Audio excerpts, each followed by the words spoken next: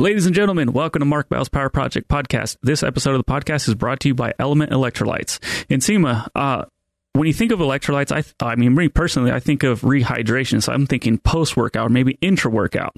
But you like to take them pre-workout. Why is that? So it's funny. A lot of people ask me, what do I like using pre-workout or what's my pre-workout drink? In the past, I used to use things like NO Explode. And if anybody knows... maybe it was a bad batch, but NO Explode would always give me the bubble guts straight up. Like I'd use it and I would be just... It would make you explode. I would be pooping water straight up. Like that was the thing.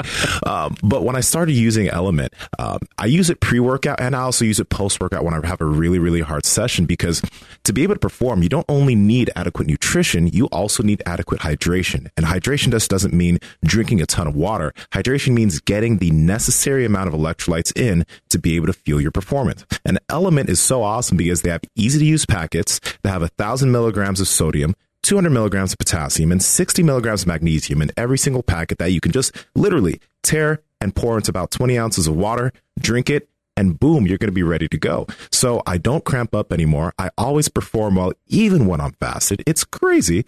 And they just work great. Pick up your Element Value Bundle today. And remember, you guys can get that 100% risk-free. If you don't like it, give your Element packs to a salty friend and get your money back. No questions asked. Head over to drinklmnt.com/power project. Again, make sure you guys check out the value bundles. That's like buying 3 boxes and getting one absolutely free. Again, drinklmnt.com/power project. Jeez. Yeah, he's a crazy man. Didn't make any sense. And we are live. Oh my God. All right. We're going to start this off the right way here with some Mind Bullet Potion. I'm going to dump about half of this sucker into my like monstrous energy drink here. I think that's half. I don't know. Orange Dreamsicle is so good. I know, but I might have killed it. Oh boy. Me and Seema are at the point in our relationship where we're sharing. Half. Yeah, I think I nailed it. You guys should have went mouth to mouth with it. Mm-hmm. We're more into ATM. To get money. It's much better. Get cash. Yeah. ATM. Subscribe to my OnlyFans. We'll have the link in the bio. Mm-hmm. Our OnlyFans. What's ATM? Pass them out. Oh. It's the way you revive somebody when they pass out. Yeah, you just got to blow into it. Yeah. All right, we're opening up a Quest Hero Bar. I've been waiting to have this. And chocolate, and Seema's been like really messing with it. Chocolate caramel pecan. It smells really good. Hopefully we don't shoot our load here in the beginning. No, we will. Mm-hmm. Can you hear us getting fatter yet? Oh, wow. Starting to drool. Wow. Good. My left leg is starting to shimmy. You're right. They did like redo things a little bit. Like, it was good before. This is actually like, this is really Peeps, good. This is a Quest Hero Bar. Get on that level. I don't think you can order them off as Amazon because at least you weren't able to before. So don't be a bitch. Go on the Quest website and order them because they send them to you like cold. Because otherwise, they don't want these bad boys to melt. No, that's cool. But this is one of the best bars that I think it's the best tasting bar that you can get. 190 calories. It does have some like sugar alcohol and stuff like that in it. I'm only promoting these guys because they're our friends and they have been for a really long time. So they make great products. Go check out Quest Nutrition. But if you're looking for a bar that's handy, all three of us would say, hey, look, if you're trying to get in great shape, protein bars aren't really the way. But if the protein bar is instead of something else, then that might be a great choice. Today we're fired up and excited to talk about the year that passed and everything that kind of went down. I think it was 2020, right? Mm-hmm. Was it 2020? I lost track for a second. I was going to say 2019. It's 2020's fault. 2020's fault. Mm-hmm. But just to rattle off just a few names that we had on the show, we had Mike Tyson, Donald Trump, Michael Jordan, Muhammad Ali, and Hulk Hogan, Randy Savage, and what was that? Dwayne? Dwayne. You were calling him Dewey. Do you know him differently than I do? You're like, yo, what's up, Dewey? Yeah, it's like Dewey Benson or something. Yeah. Dewey Jensen. Dwayne Jensen. It was Dwayne Jensen. I remember the main problem with that guy is he was trying to say that he was better looking than you, and we were like, dude, get out of here. There's no way. He's not even close. Dude, come on.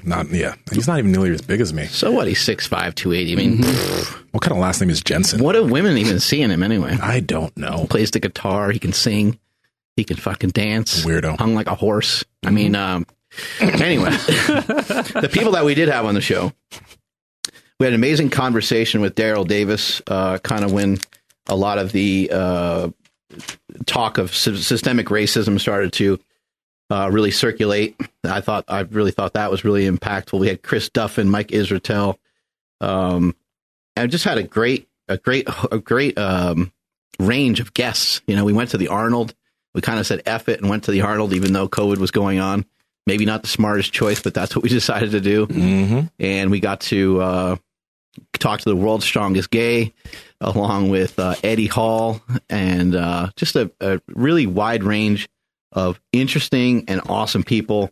Another point in the year, we talked with like Evan Carmichael, and we're just going to kind of dive into some of our favorites. Tillis Gym, that was huge. Those are the guys that are getting hit with that fine every single day in New Jersey that just said, screw it, and they're just going to forge forward. And we learned a lot, over the course of this year. For me, at around this time last year, I got sick, and looking back at it, I can't help but think it was COVID, but I think anybody that has any sort of illness just automatically thinks it's COVID, so I don't really know what the hell I had. But that was the start for me of World Carnivore Month as well. It's like the very end of December, I decided to do the Carnivore Month maybe a little early on like the 28th, and ran it through January, and then I filmed every day in January to try to get people interested. And then once January was over, I did the carnivore thing for 100 days. Mm-hmm. And that was a giant pain in the ass, but it's still on my YouTube channel. So you want to check it out. It's Mark Smelly Bell. All the stuff, all the information's there. You get to see how I ate and how I did it. I used a lot of fasting, and anyway, it's all there if you need to check that out. But that's how my year started. Yeah, I remember after that, or before that, it was like December or whatever. You're like, I think we'll keep this carnivore thing going for a while, or just straight carnivore going. And it was pretty crazy because you did that for a long time. I remember I was just super impressed with you filming every single day. Yeah, you're like editing on your iPhone and stuff. Oh man, that part was hard. That is such a pain in the balls to do. I will have to say though, it changed me. Like that was really pivotal. Like I didn't get in like the most amazing shape from that because I wasn't really trying to tighten up the amount of fat I was eating at all because I didn't want to be like hungry. And so I was eating bacon and sausage and eggs and I was going out of my way to eat fatty meats to try to keep weight on. But this time, now we're at this time a year later and I'm in way better shape than I was last year. So sometimes you look back at decisions that you make or choices that you make. And for me, that was big because now I just have a newfound discipline, a newfound, form of like willpower. And that's what we're trying to teach. And that's what we're trying to promote here at the Power Project is we're trying to get you guys through our own experiences and through the experiences of the people that we bring in.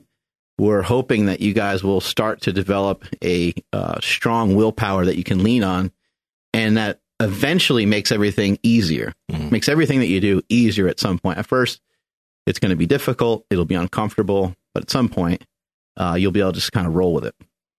Yeah. I think in terms of one of the bigger nutrition podcasts that I really dug, Mike Israetel. And I think it was the first time we talked to him.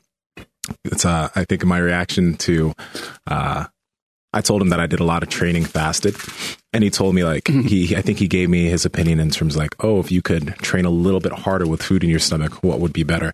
I still I understood it and I got it, but I guess it didn't make much of a difference, but it was good to know. It was good to know. There's a lot of stuff on that podcast that I think a lot of people can get from, especially if you follow one type of diet. I think Mike is this kind of person who, and we mention it all the time, try a lot of different types of diet, try a lot of different types of things, and kind of see what works. But a lot of things at the end of the day will work if you do it long enough. Yeah, I say that you guys roll about it, you do jitsu about it. Mm-hmm. I think that's what you should do. You guys should set up a match. And you can decide. You do yours. You do yours fasted, and he does with food, and we see what works. That's actually a pretty good test there. Let's go, Mike. Come on, man. That's not a test, though. Why not? Oh, I get it. It's not a test. Ouch. So he's What? not on your level? No, but if that's not what I said. Is that what, I thought that's what you meant. Like, it's not a test because I'll just walk right through them. But that's the thing. It's like that. The factor there, the factor there wouldn't be like, nutrition. No, I would try. Right. You know, the factor there wouldn't be Got it. nutrition. The factor there would just be jujitsu skill. Yeah. But yeah. Oh yeah. And I had that match with Chad early that year. Mm-hmm. I totally forgot about that until you mentioned that earlier. But that was fun. Great experience. It was down in Los Angeles, right? Down in it was like SoCal. I forgot where in SoCal. Maybe Orange County area or something.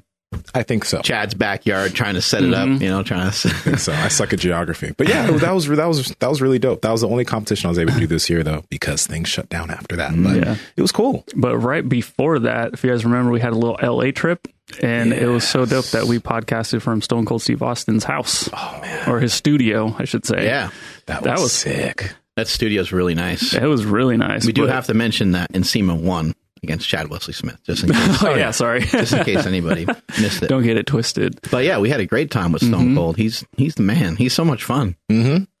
He's intense. It's so fun. Like, you know, he was looking at some of the equipment I was using. He's like, "What's this for? Why do you use that?" And then he's like, "Oh," and he takes a picture, and you can see he's like writing notes or something. So I'm like, "Damn, he's Stone Cold. He doesn't have to learn any of this shit, but he still is taking the time." And his hands are so big. He's just, he's a big. That's one big thing guy. that shocked me when I shook his hand. It was like, fuck. Yeah. It's like big. Yeah, but unfortunately, during that trip is when we found out about Kobe Bryant. That was tough, man. Everyone in LA, no matter where we were, like as soon as we heard that, you know, Mark will tell you exactly the experience of how we heard about it. But as soon as we heard about it, just leaving the hotel room that day in the elevator, the first person we see, head down, just shakes his head and looks up, and he says, "Kobe, man." It was like, whoa, dude. We were in LA, right in, like, I don't know, like a block away from Staples. Yeah. And it was crazy. That was fucking nuts. Yeah, people were pretty like flattened. Yeah. You know, like just knocked the wind out of everybody. And it was just a crazy thing. And then, you know, to learn kind of how he died and who he died with. He died with some family members and some friends and stuff. And it just all sounds so terrible. And I think the person that they brought with them, like they didn't normally ride the helicopter, but it was like maybe like a birthday situation. So, hey, come with us, you know, like trying to, you know, have it be this like treat or whatever. And then, unfortunately the helicopter crashes and that's that. But that's the first time I remember hearing about anybody dying, other than a family member, to where it felt like I got punched in the stomach, you know, and I don't even know why. 'Cause I really I do like basketball. I did like Kobe Bryant, but I'm not really a huge basketball fan, nor was I ever really a huge Kobe fan. I admired the way that he played and the mindset that he had. I love that. And maybe that's part of it. Maybe that's a big part of it for a lot of people, is he was kind of on the court like a cold-blooded killer. And I think that's, people were like, you know what? If you're going to go in and you're going to go in all the way, that's not a bad way to do it. Yeah. There's a video series on YouTube that one of like someone who really likes Kobe made, and it's been out for like 4 or 5 years now, but it's like the mindset of Kobe Bryant. And then there's a video on like challenge, a video on adversity, a video on competitive Those are nature. sick. Like, I don't know if you've seen, dude, those are amazing. The Mamba mentality, right? Yeah. But like they took clips from all these different videos of Kobe and put them together, and they were just, those are amazing. I think, also during that trip, I think we had a chance to sit down with Sean Baker and Paul Saladino, and we talked a lot about, because I think World Carnivore Month is always something relevant to us. So we talked to them about that, but we talked to them a lot about cholesterol, because there's so many questions about, hey, is my cholesterol? So I think that stuff is on, I forget where it's at, but it's all over now. Yeah, it's all over the place. But anyway, that might be something that some of you might want to look up, because it is World Carnivore Month coming up. And you might want information on the whole cholesterol debate, but at least it doesn't appear like saturated fat and some of these things.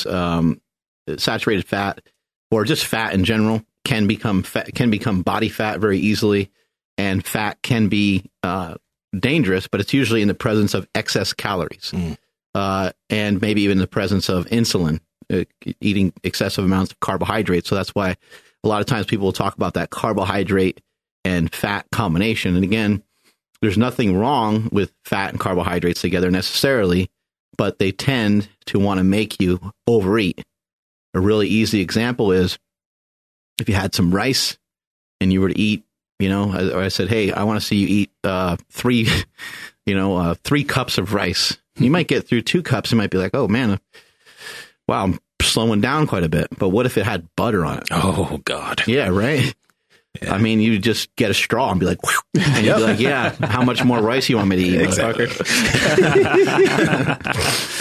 Hey, but since we're on the topic of cholesterol, I feel like if you want a real cholesterol masterclass from what we've done, there's Dave Feldman and the author of The Cholesterol Myth, Johnny Bowden. Johnny Bowden? Mm-hmm. Whew, that was a good episode. Yeah. I sent that episode to a lot of people. Yeah. I sent that to a lot of people. And I think that episode actually with Johnny Bowden would be the episode that is the easiest to understand in terms of the mechanisms of cholesterol. Yeah. He made it very simple to understand. He had a lot of anecdotal stuff that he experienced through helping other people. I love this background too. Yeah. I love that he had a lot of his own things to overcome. I love hearing about that. And then just it's so interesting on how people land in these certain things. It's like, how does Dave Feldman, who is kind of like the cholesterol king in some sense, how does he end up doing what he's doing before he was an engineer? Mm-hmm. Ivor Cummins, same thing. He was an engineer. People with these unconventional backgrounds, it just goes to show you that what we talk about here all the time, who you were yesterday, you don't have to be married to until the day you die. Who you were yesterday, you can change that. It's going to take time. It's going to be slow incremental progress, just like you have in the gym. You want to change your body. You want to change your strength. You want to go from a 315 deadlift to a 405 deadlift. For most people, it's going to take some time to add that amount of weight to your deadlift. Every once in a while, you run into some mutants and they can gain a little quicker, but their next gains will come slow anyway. So it doesn't matter who you are. It's just, even from a genetic standpoint, you will run into a brick wall. And for every once in a while, there's like a Kaler Wollum that's around. And they don't really run into much of anything until they get to like 800 pounds or something like that. Then the progress finally slows down. But anyway, the point is that, you can make a lot of changes in where you are at 20 or where you are at 30 or where you are at 40. Doesn't have to be where you are when you're 50. Doesn't have to be where you are when you're 60.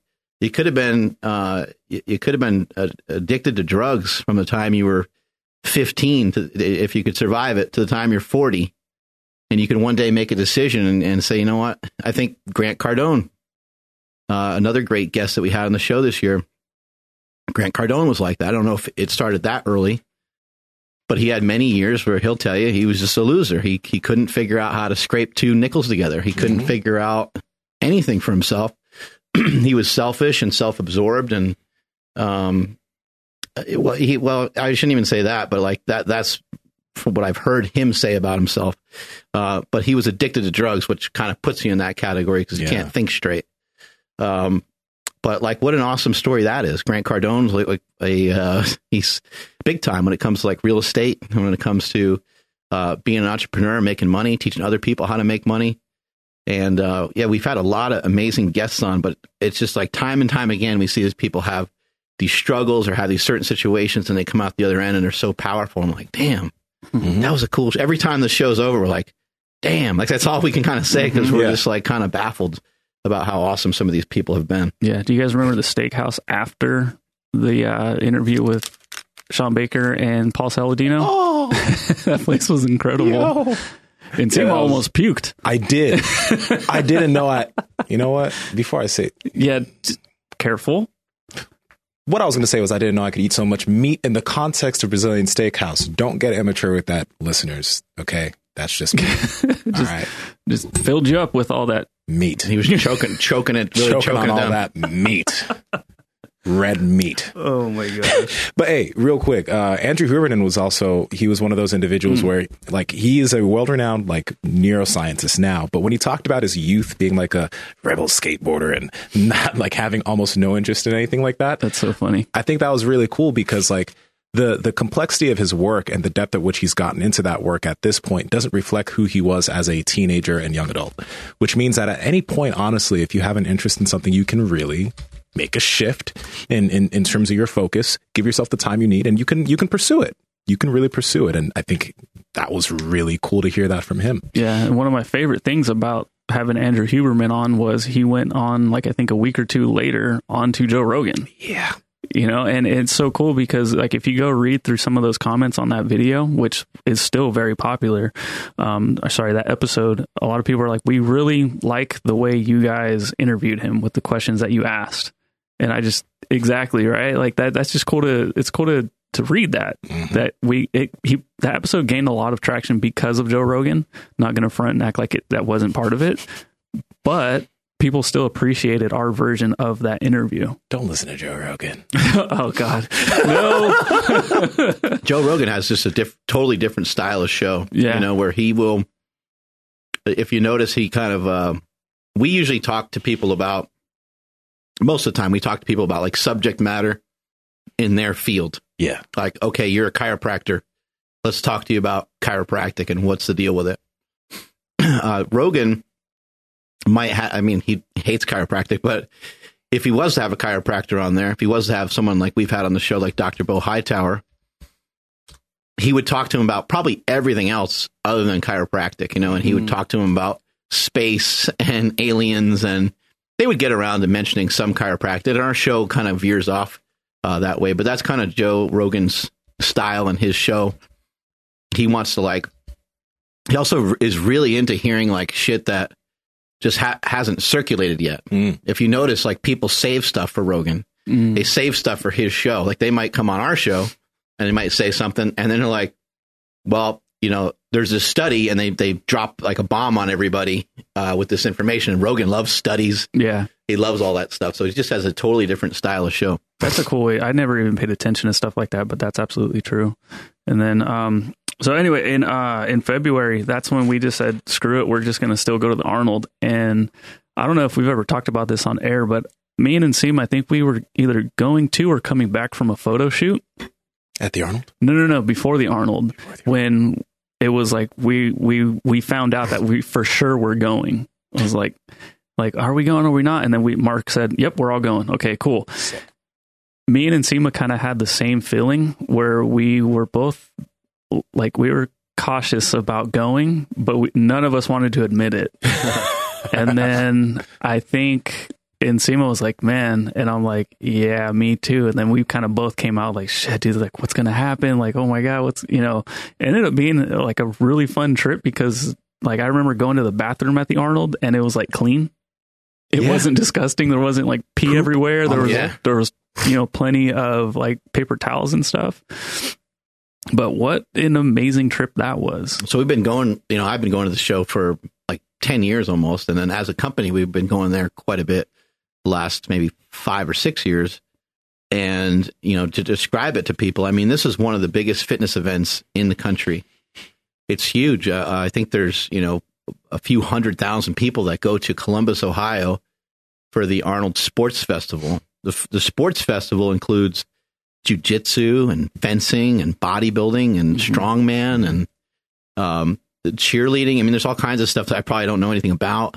I know there's like WWE, like wrestling tryouts, like off in the corner somewhere in that main room where they have the expo. And then there's also, there's this huge expo where there's, most of the major players in fitness are in there with, showcasing their new products and having some of their influencers and athletes at the booth. This year, there was none of that going on. There was there were some people there because people just already had plane tickets. People already had hotels booked. And I think Ohio didn't really shut down.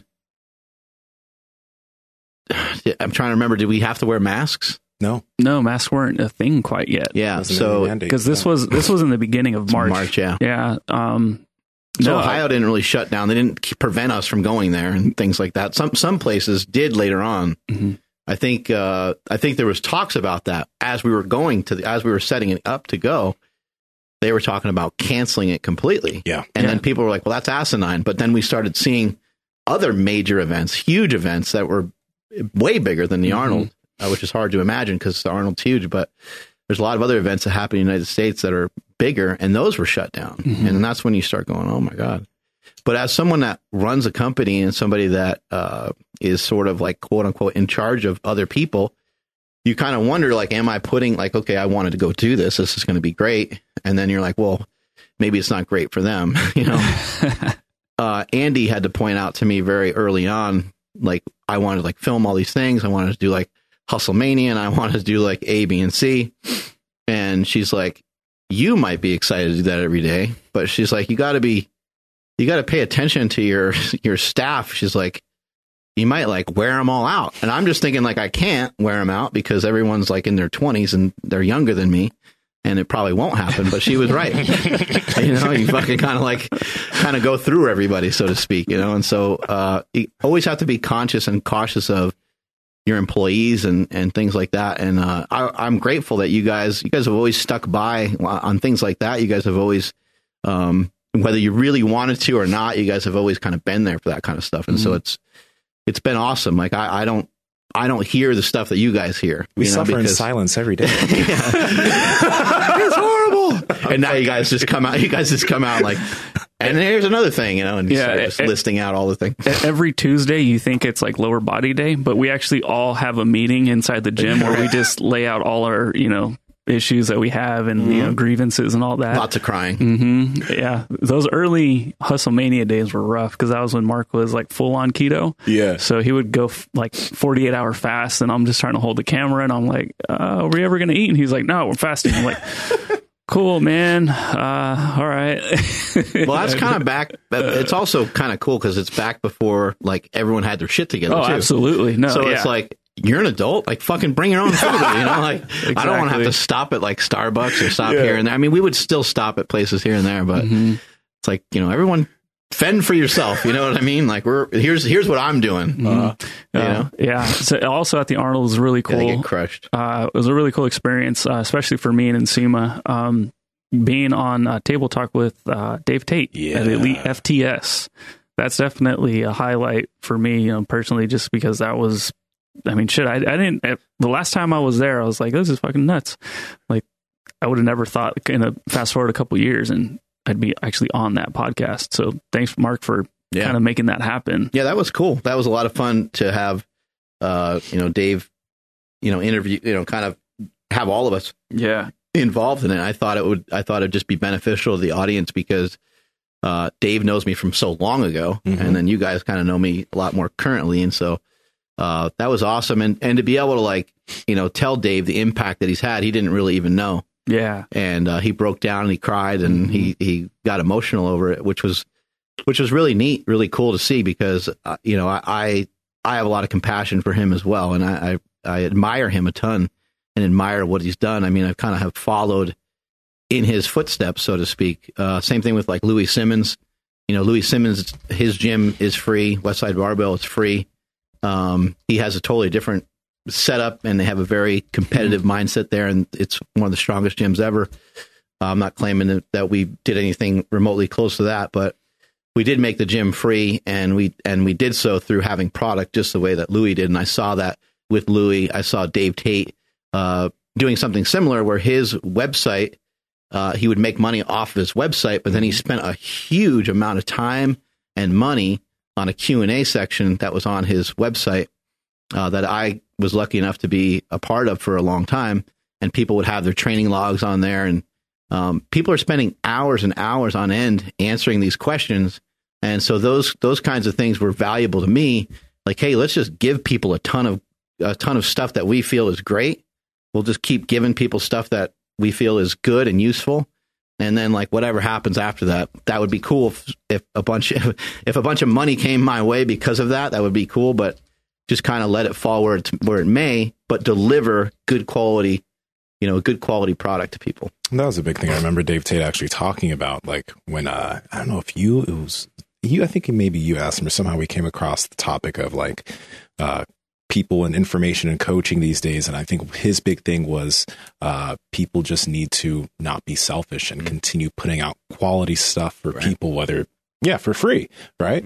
And that was really, really big. I think that was one of the big parts I got from that podcast. So I appreciate that one a lot. Yeah. We had him and then JL on the podcast also. So we had just like and Corey G too, but we had just like a cool, like, look back at Westside and, you know, JL with the hurt people that we still say to this day. I know that's not like an original quote, but like he said it on the podcast, and that's where we all heard it. So that's it's so funny. Like just that happened a long time ago, and we still like it just stuck with us. Well, and remember what he said about like about my cousin. I don't know if you guys remember, but my cousin was like standing off like in the corner. Yeah. Right. And he's like, why are you standing off in the corner? He's like, I don't know. He goes, no, you know why? Like, you know why you're standing off in the corner? He goes, well, I don't want to get in anybody's way. He's like, exactly. God. He's like, everything that you do has like an energy to it.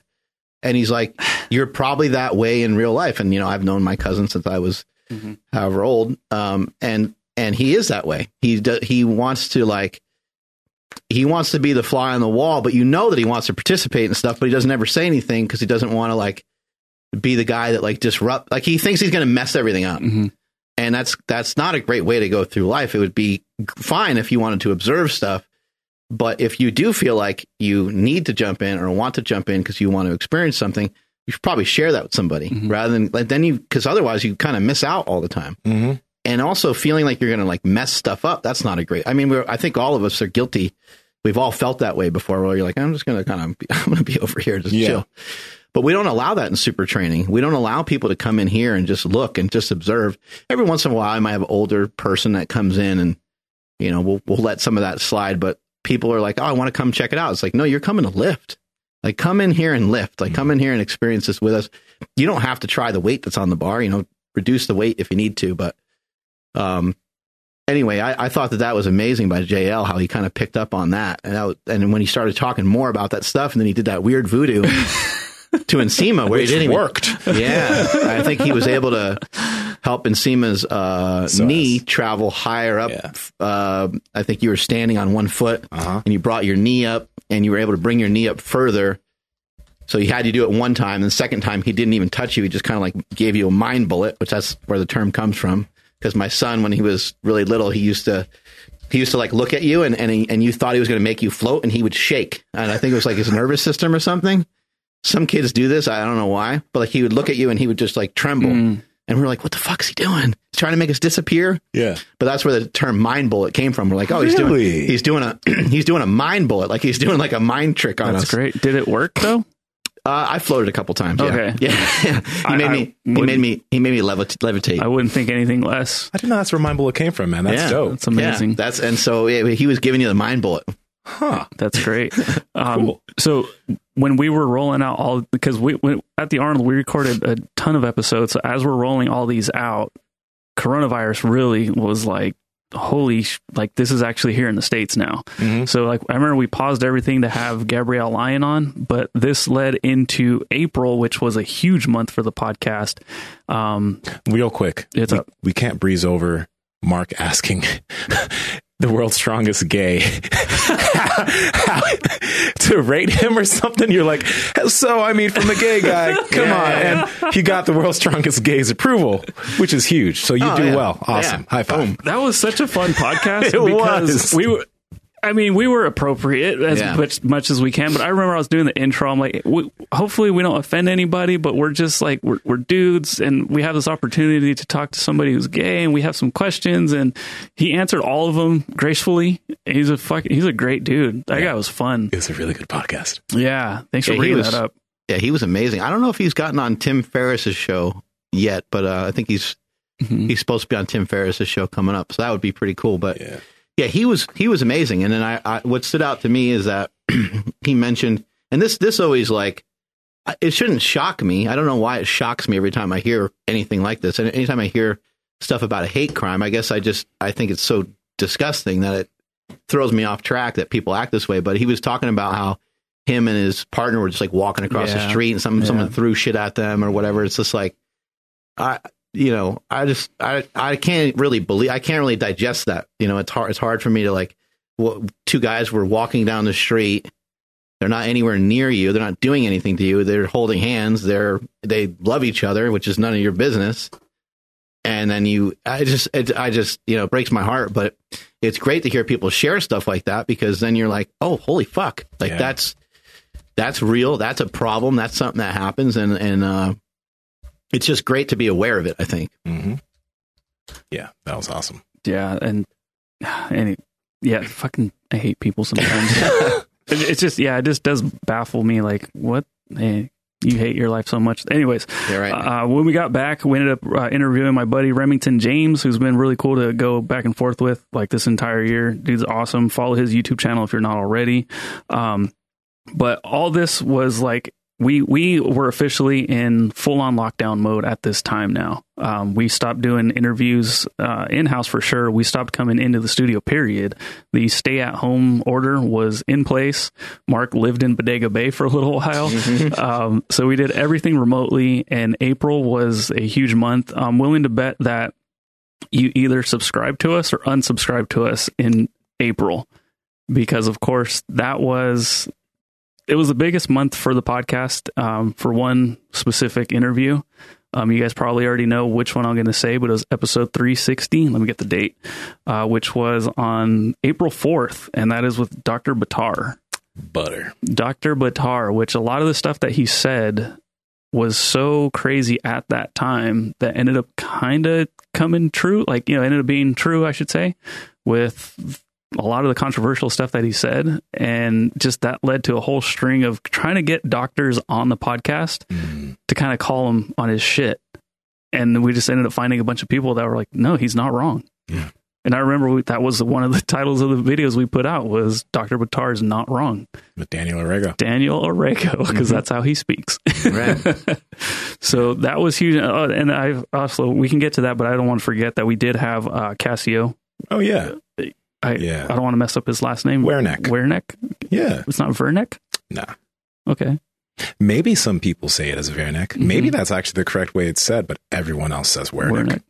Yeah. Okay. But yeah, people from the school loved that show. It was really great cool. having Cassio on. But I think going back to Dr. Buttar, the big thing that I think he's the first one who mentioned it on our show, or maybe it wasn't, but he mentioned how COVID cases are like putting on death certificates, even if like they had something else that is the real reason why they died, right? I think he was one of the first people to say that on our podcast. And then it started coming out that was actually very legitimate. Yeah. That's huge. And then we had Dr. Jorm Lass, so Zuckerberg. Yeah. He said the same thing, and I was kind of not frustrated, but just like how would you know? And he's just like, oh, I seen the protocol.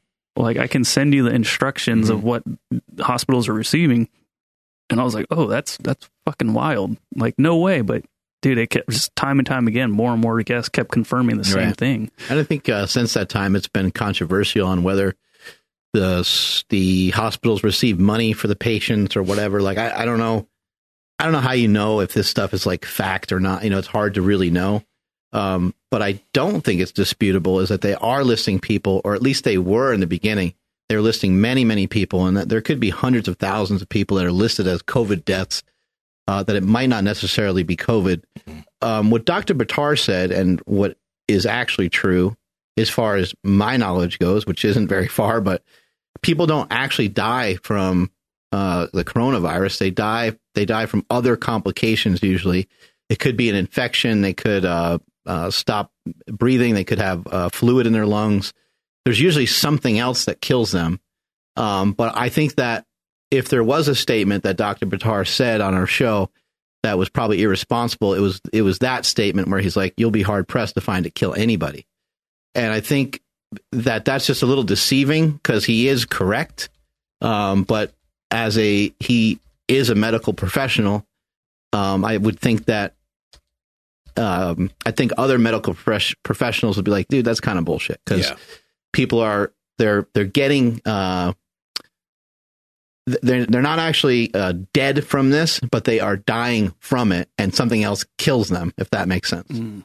Yeah, I just remember, when we did that Buttar episode, getting contacted by people outside the podcast, like, yo, I've been hearing about you guys. Like, I'm getting texts from, friends saying like, dude, your boy Mark Bell is, kind of stirring up some shit. And it all started with that episode. So like I said, I'm willing to bet when that episode dropped, you discovered this podcast this year, or you said, nah, I'm out. Like, that's some enough. People started having like real concern. Like, hey man, you okay? Wow. Like, yeah, no, I'm good. Why? What's up? Yeah. I always have guests on the show that, say, different stuff or have different ways of doing things. Dr. Buttar, I think, is, I don't know if we've had anyone really share conspiracy theories before on the show.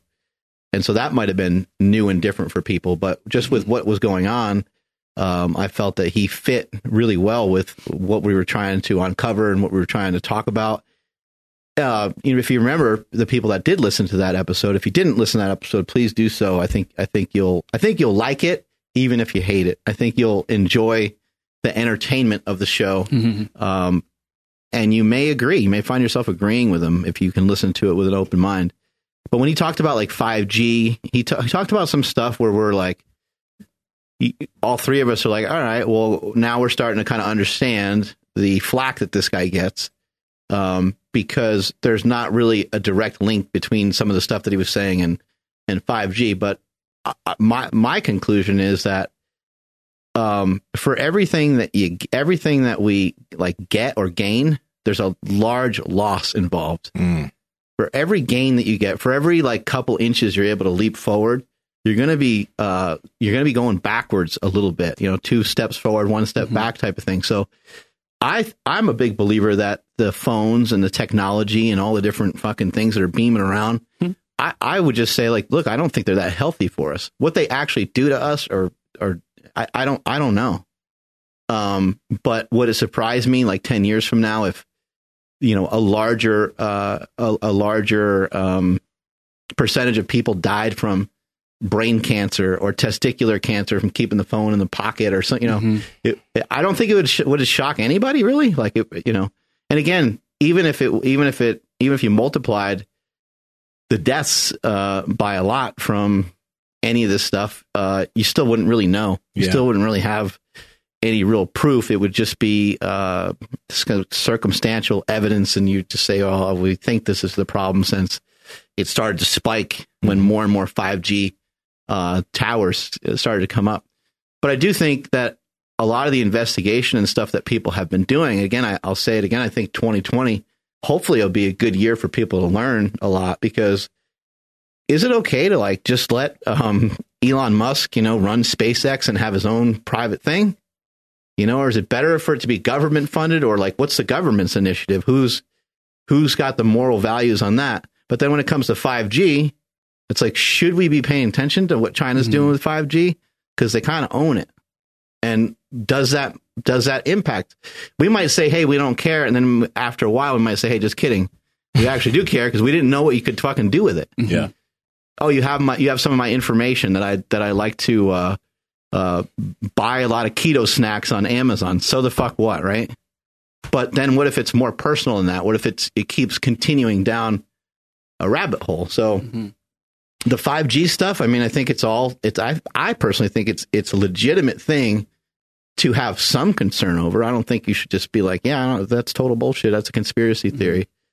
And don't forget, the word conspiracy theory exists, and it was created by our government, so that when somebody does say something fishy, it's just thrown out because it's a wacko saying it's a conspiracy theory, meaning like it's got no substance to it. Exactly. Snowden.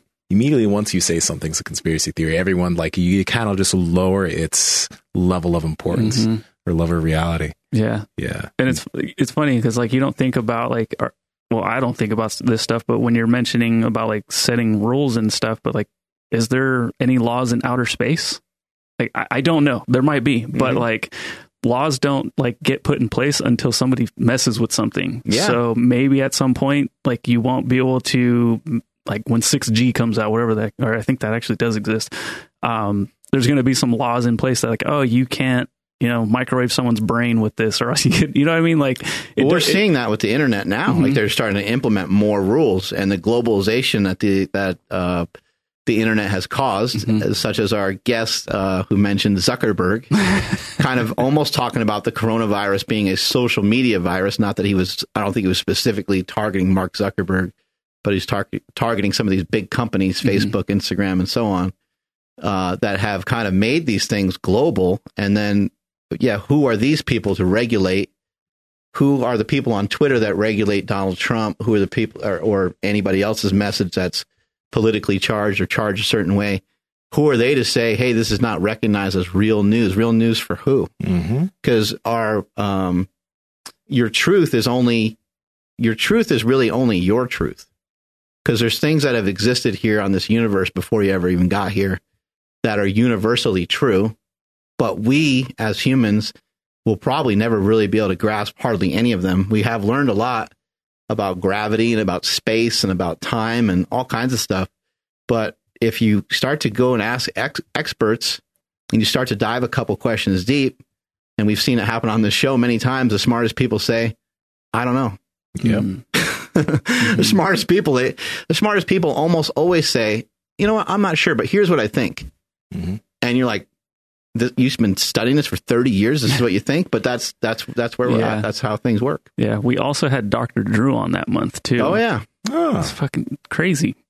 And then also during this time Dr. was Drew. That's right. Race to 0 followers when we had Thomas DeLauer on because he was digging. Yeah. It was digging that because he was like, I'm just tired. I can't talk about, I don't even remember what diet he was focusing on at that time. But he's like, I think I can't make everybody happy. Yeah. I think the Race to 0 followers kind of started around that coronavirus time. Because of some of the posts I would make, and people were like, I'm out of here, I'm leaving. And I was just like, fine, all right, well, I'll just see how quickly I can get to 0. Yeah. And then I would make a post, and then people were like, this isn't helping you get towards 0. So a lot of people got it. A lot of people like realize I'm just kind of messing around. And other people got they're like, I can't believe this. I'm out of here. I'm never buying another slingshot again. A lot of people didn't get it. Yeah. I'll say that. Yeah. When I'd make a post on the Power Project Instagram, people were like, I'm going to help you out. Here's another follower lost. And I'm like, dude, okay. A lot of people that are already like kind of semi-famous via like social media, they got it.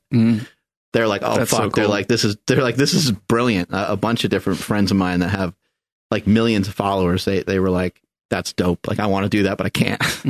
But I think that was a really good thing about, first off, a lot of the episodes that we did when COVID started with Dr. Buttar and then all those other doctors, because we were putting out information on what people can do on their day to day to help them out, not just like stay inside and wear a fucking mask. Like our message started with fitness. But the other thing that I think, I guess was kind of surprising was like exactly how butthurt people got by like just stuff that wasn't, I guess, totally agreeing with their point of view.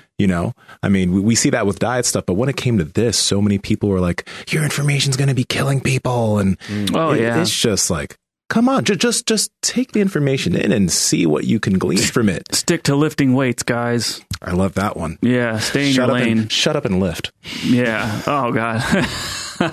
Shut up and dribble. Yeah. One guest that we did miss that our buddy Mike on the live stream pointed out was Ethan Suplee. Oh yeah, that was early in February, but what an amazing transformation for that guy. Yeah, it was crazy, especially like, man, like his whole background being the fat guy, like that was what he was known for. Huge. Yeah, known for being the fat guy. Just because he's the fat guy, but then also being known for being the fat guy because he's a famous actor. Like that's a lot of extra pressure on you. I personally was never like the fat kid in school, but nearly every person listening to the show right now can think back to who was the fat kid in your school. And you know their name, you know their name. I know his first and last name. Yeah, I remember. You can think of it, and maybe you didn't participate in making fun or whatever, but like you still noticed, right? You still noticed, and those are really painful things to deal with. So anybody that's going through anything from a weight perspective should really go back and listen. I really strongly suggest, and also probably try to follow some of the stuff from Ethan. He's amazing. He's an amazing person. And then also, the way that he lost weight is, very challenging, very hard, but, also, fairly simple. I mean, he at some point just admitted like, dude, you got to eat a lot less food, and that's a tough thing to do. But from what I recall from Ethan's story, he didn't start out by, changing his nutrition and start to train really hard at the same time. I believe he got his nutrition correct first.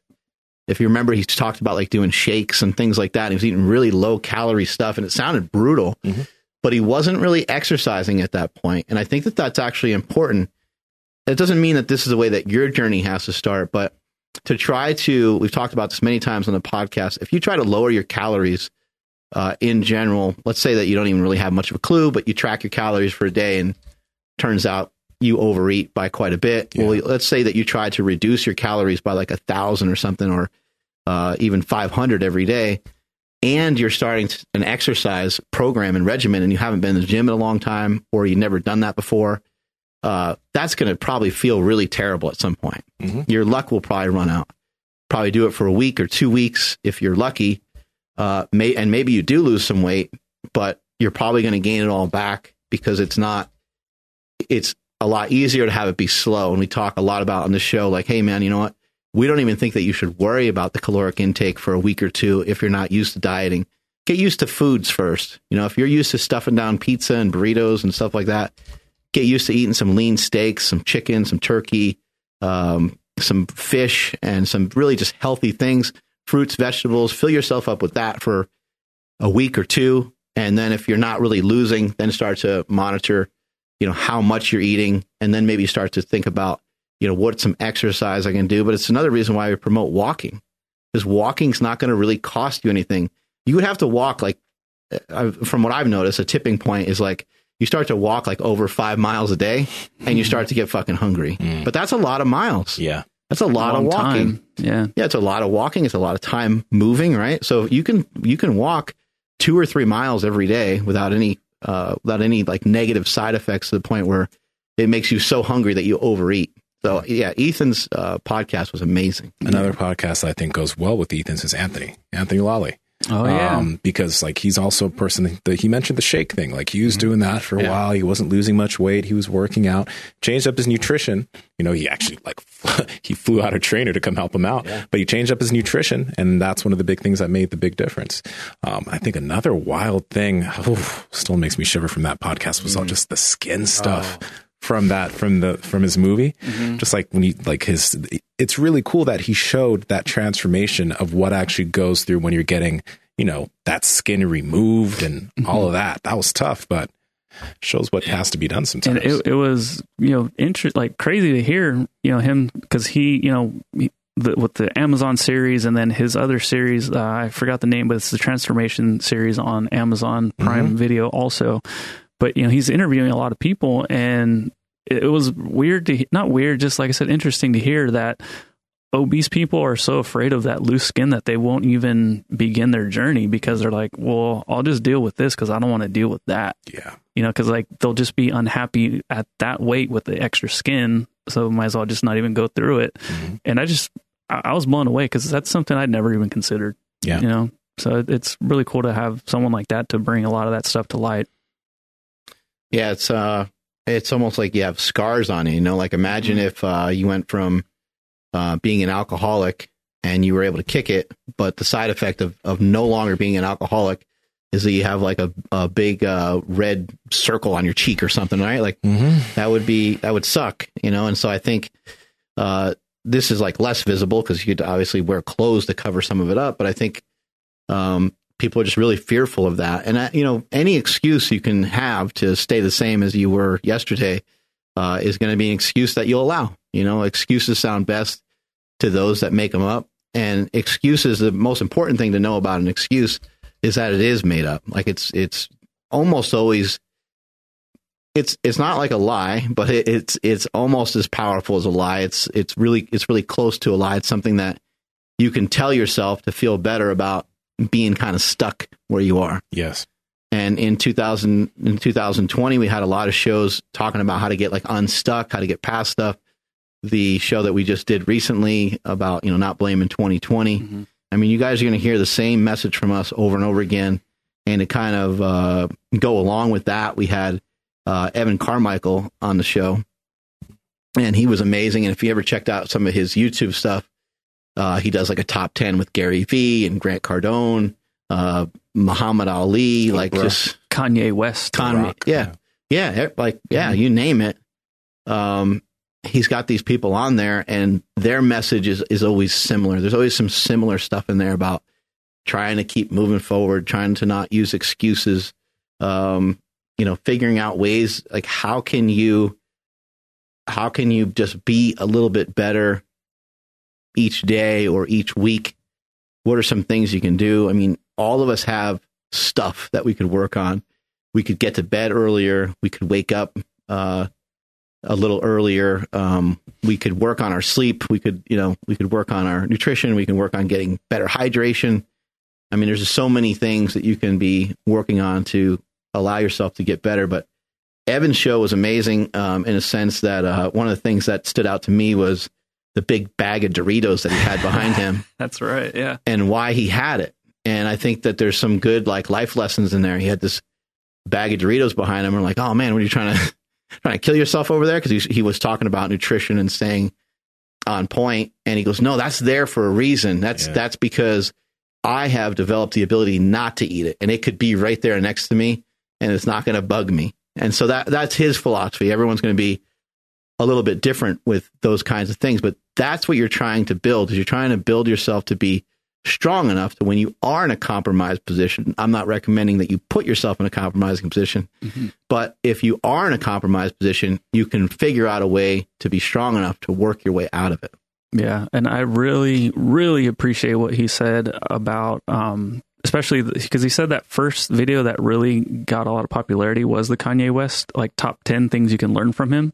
He was like, I could easily have made a top 10 things Kanye West did, like the stupidest things he's ever done. I could have made a negative video and that would have got more views. He's like, but no, I want to highlight, the good stuff, the just be better at everything.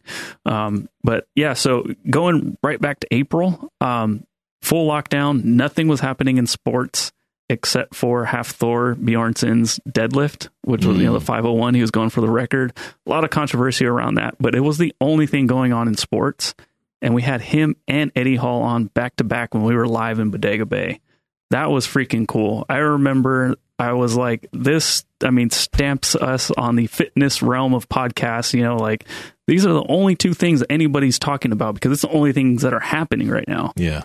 And then we get a text from Mark like, hey, guess who's going to be on? Oh, sick. And then the very next text, oh, Eddie Hall's also going to be on. Like, what? That's insane. But it was freaking awesome.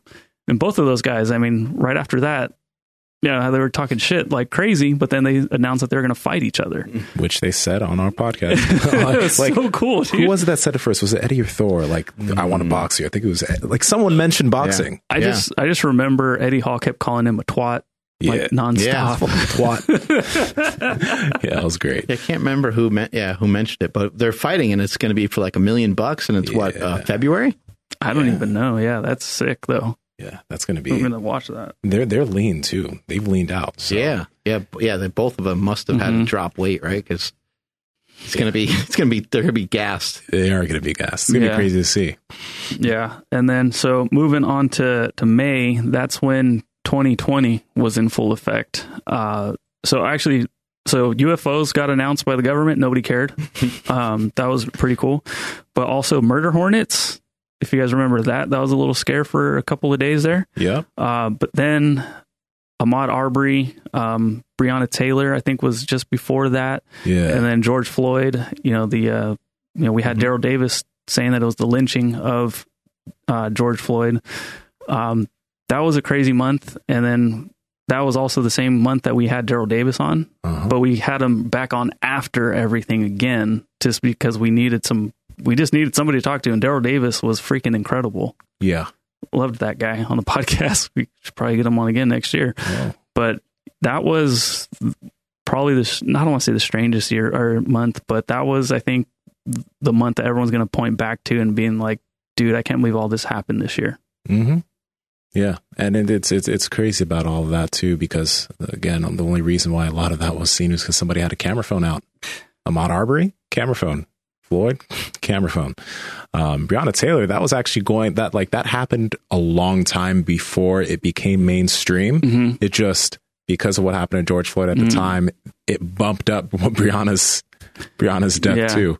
Yeah. So I think honestly that we had a lot of great guests on to talk about the police side of things and also the social side of things from like the perspective of a black man with C.T. Fletcher, which I think was amazing. But I think one of the one of the best episodes that people may want to listen to for a little bit of a nuanced perspective is Ryan Tillman. Absolutely.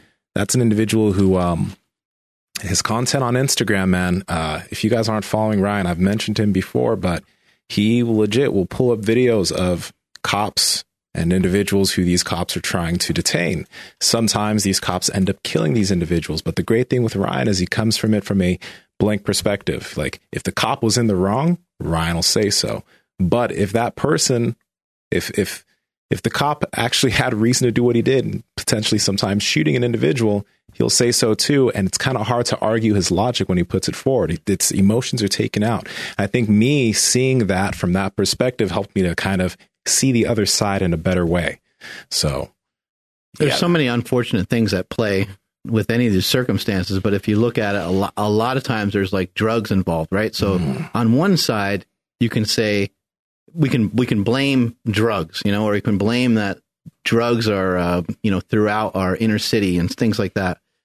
On the other side of things, though, can we admit that there's something wrong with the police officers? Because they should be able to handle the situation better. It should be George Floyd's situation. Like, it seemed like it was pretty much handled until the guy that ended up killing him showed up on the scene. And he's the veteran police officer. Like, I got it. And he's probably always the aggressor. He probably always handled everything that way, and it probably always worked out.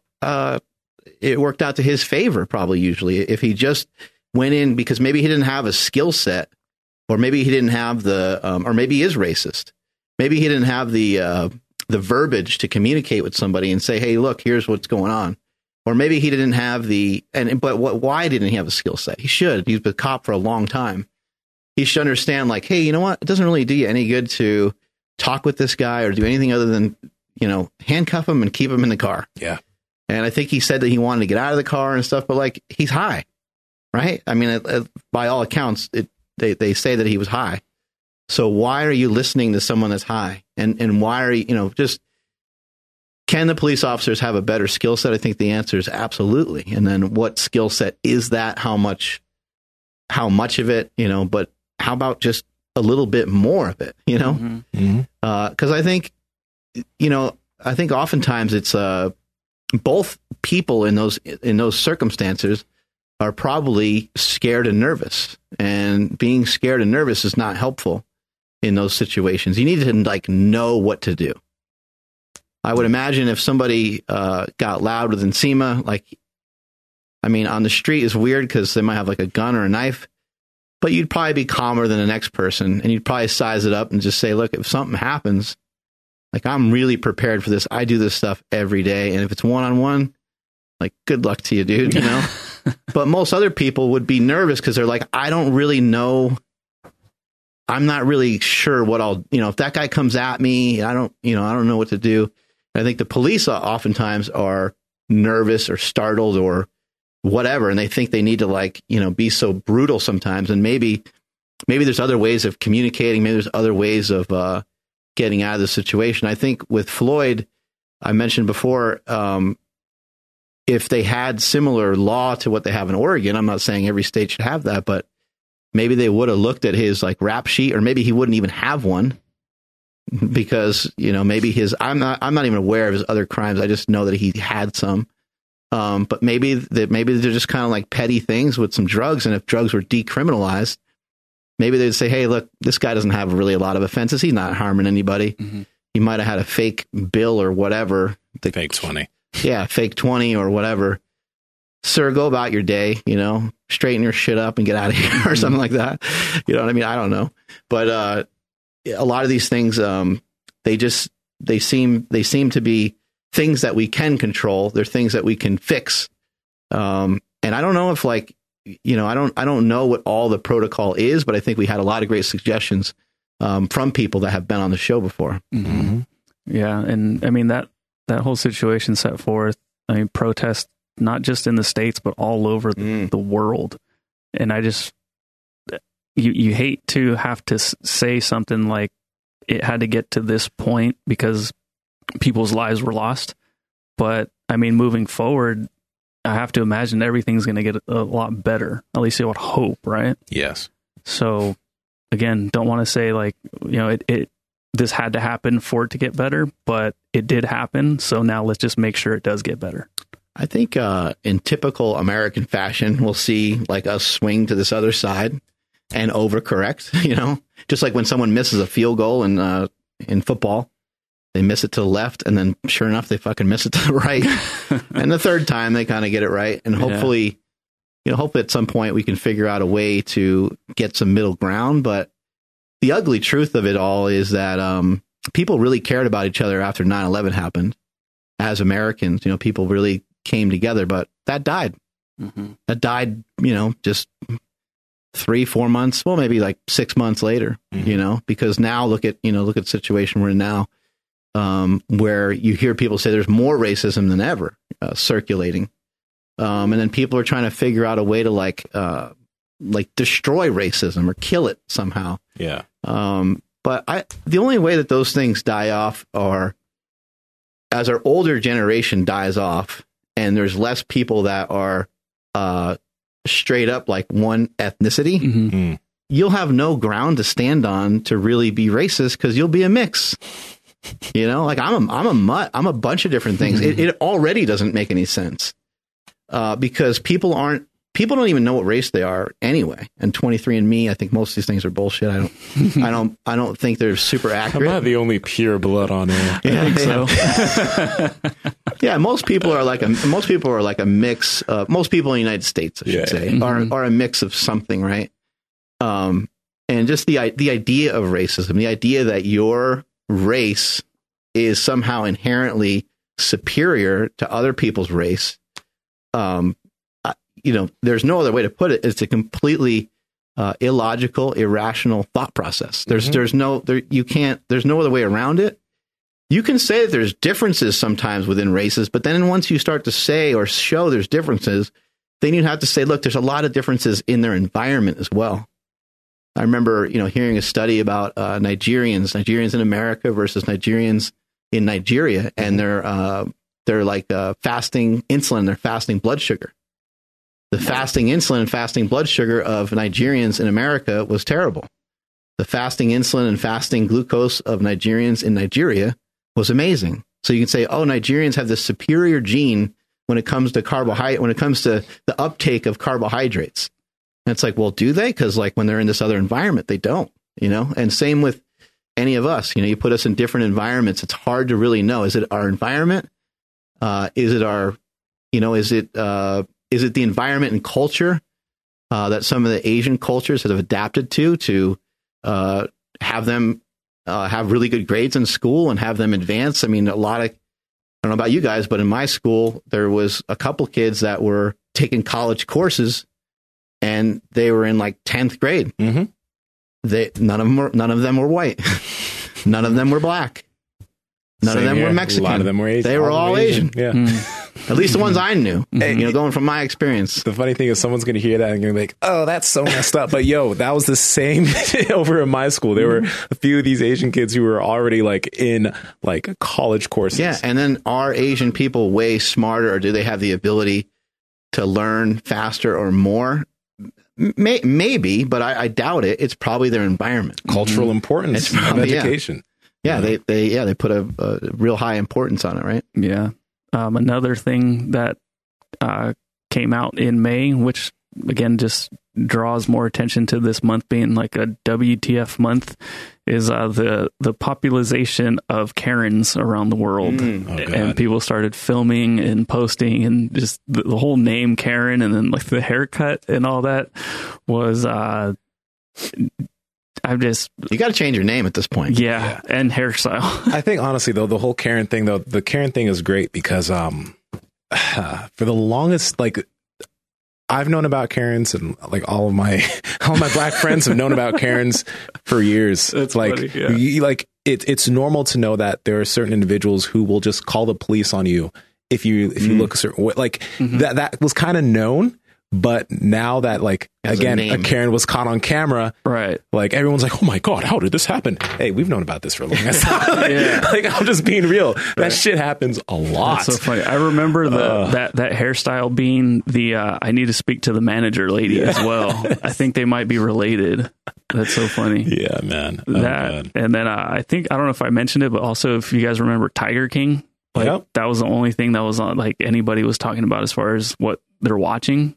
What a crazy storm that was as well. It was just perfect timing because everyone was at home, and it's like here's this country singing weird ass show. It was so bizarre, but it was entertaining. I watched it. I don't know, Mark, did you end up watching it? I watched some of it, and the show couldn't have got any more weird. Like, it just got weirder. I just remember not like it. I didn't really like it. No, I remember he came on here and he was like, "That's the dumbest thing I've ever seen." And me and Sim were like, "Oh, okay, yeah, it is. It sucks." But we're like still full on. I still watched a lot of it. I mean, I watched a good amount of it. Yeah.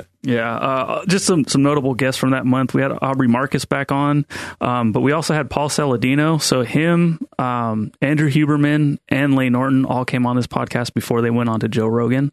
I think that's very cool. Yeah, we're the minor leagues, baby. Yeah, we're the trampoline. We're the farm team, is what it's known. The slingshot. What's a farm team? Can you explain? So like in the big leagues in baseball, slingshot backs are better than trampoline. Slingshot does work.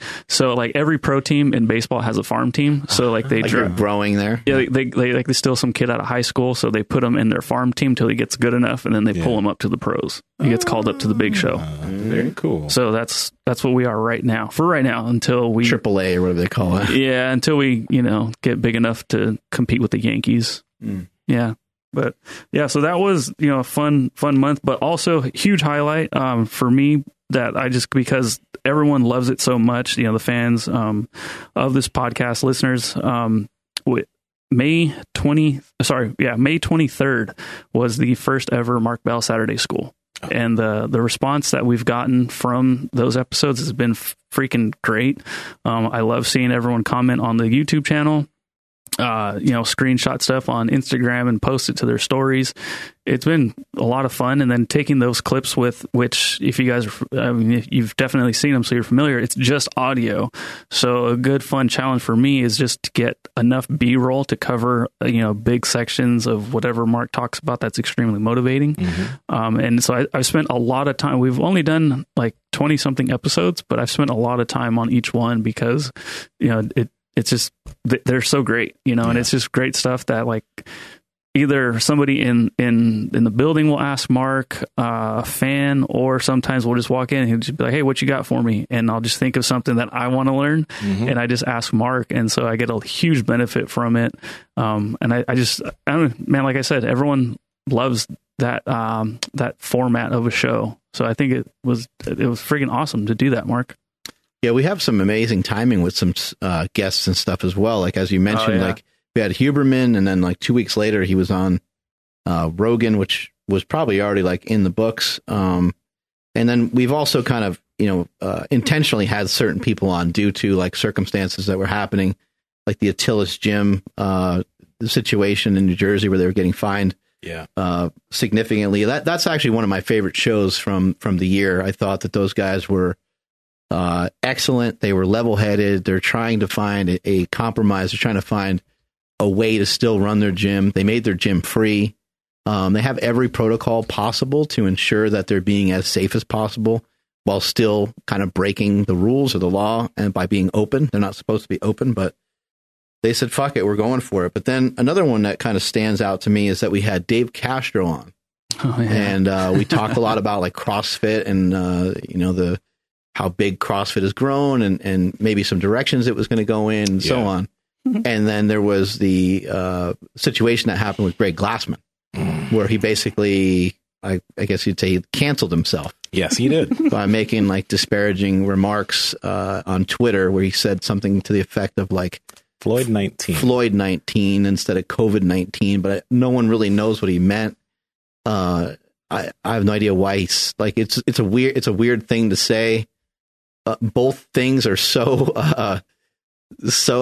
hot red button topics. It would have been different. Actually, I think if he was to say something like that on a podcast and he would explain himself and he had halfway decent explanation for what the hell it is he was trying to convey, it probably wouldn't have been such a problem. But I do think that there was so many other things going on in CrossFit that people saw, and whether they're true or not, people were very frustrated with Greg Glassman, and that statement kind of just it exploded CrossFit for a minute there. Yeah. And I think, they picked up the pieces, and I think they'll totally be fine. And it's probably a change that was needed to happen anyway. Mm-hmm. But yeah, having Dave Castro on the show and having him kind of explain the beginning of CrossFit and like where it all started and how it got to be, I think was really cool. Yeah. And also, it's funny because what was the name of the CrossFitter? He's a cook also. What's his name? He's going to hate me for this. Oh my God. He was on our show? Yes, he was on our show. Him and his brother Jack. Schweitzer. Matt Schweitzer. Matt. Dude, sorry, bud. I just had a total brain fart, man. Had a total brain fart.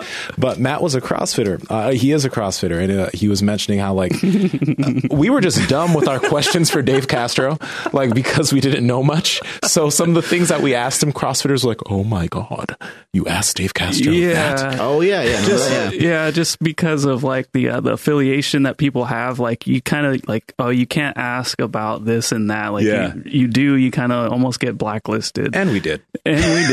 But hey, Matt was like, but it was so cool that you guys asked him. But when you guys did, I was like, oh no, you can't ask that. Yeah. So yeah, that's funny. I forgot all about that. And now Dave's president, correct?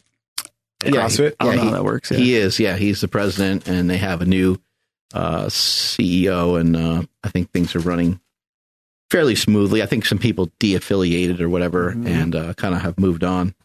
I'd say another podcast that I really liked a lot was when we had Tim Kennedy on. His podcast was great. Again, that Attilis Gym, I can't stop thinking about that one just because of the amount of work and time that those guys spend.